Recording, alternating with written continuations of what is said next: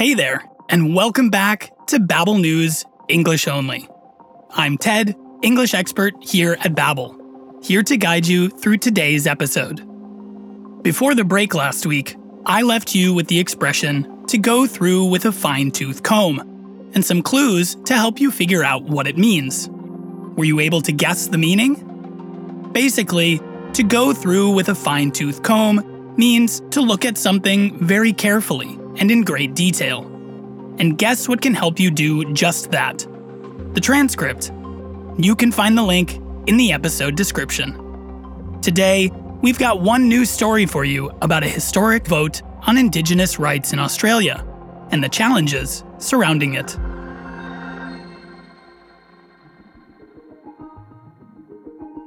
Okay, let's go over the vocabulary from today's news clip.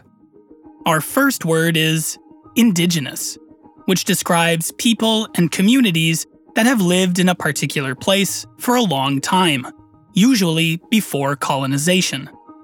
You'll also hear the terms Aboriginal and Torres Strait people, which refer to Indigenous peoples in Australia, and First Nations, which is used in other parts of the world as well.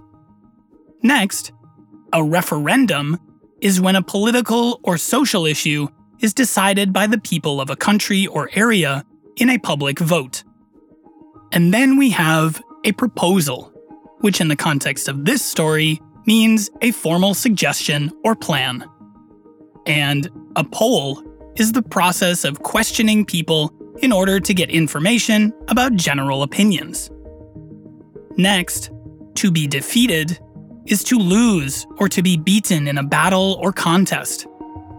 Then there's the verb to prioritize, which means to treat a task or problem as more important than others, so it can be dealt with first. The next word, vast, is an adjective that means extremely large in size, amount, or area. And finally, if something is fast approaching, it means it is almost here, or happening soon. And with that, let's head to Australia to hear more.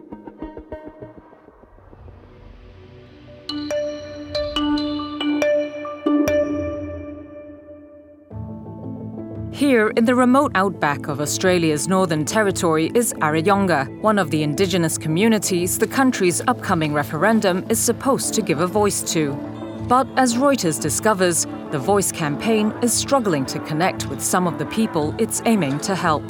The nationwide vote seeks to change Australia's constitution to recognise the Aboriginal and Torres Strait people and create a voice to Parliament to give them a channel for advising the government on matters affecting Indigenous Australians. Yet, in Arayonga, schoolteacher Tana Andrews says there are members of her small community who don't know the details of the proposal. Some people are a bit confused what it means, yes and no, like especially the old people. And some young, because community really need more information. Andrews explains the problems the community has long faced: a lack of jobs, health services, safe housing, and now a lack of communication on a vote that supporters say could change the community's future. The Voice proposal began with a 2017 Uluru Statement from the Heart, a roadmap for Indigenous relations with wider Australia. Supporters say it will bring much-needed progress to First Nations communities. But the latest polls show the October 14 referendum is on track to be defeated. Some in the no camp want the country to prioritise nationwide economic issues, while others say it's unclear what the proposal really covers and believes it's racially divisive. Some Indigenous people say it doesn't go far enough. Meanwhile, experts also cite misinformation as a big problem for the Voice. And reaching out to Indigenous Australia can be challenging. Communities are scattered over vast distances and speak more than 150 languages. The Central Land Council is at the forefront of the area's Yes campaign. CEO Les Turner said there had been dozens of information sessions about the Voice across the southern part of the Northern Territory. We've done it in 8 different languages and translated what the referendum is, and that's, available on our website, but it's also upon all Australians to find out what the referendum's about, what it means. Still, during Reuters' visit to the area, several said they had not even heard about the vote. Over in the more developed Hermannsburg community, where there are better internet services, Conrad Ratara highlighted another problem.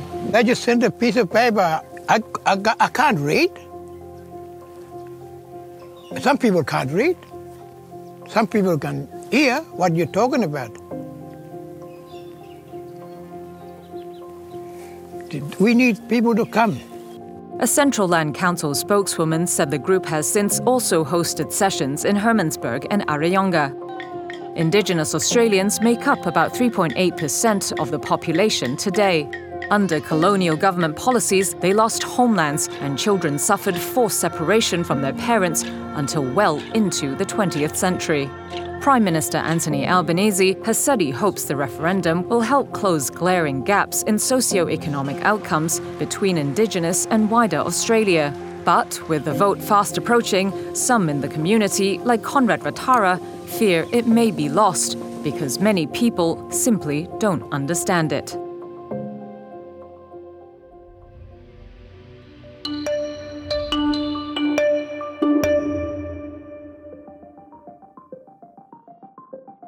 Well, that's all for today. Thanks again for tuning in. I hope you enjoyed the news clip and learned something new. If there are some words or information that you're not 100% sure about after your first listen, feel free to replay the episode or check out the transcript.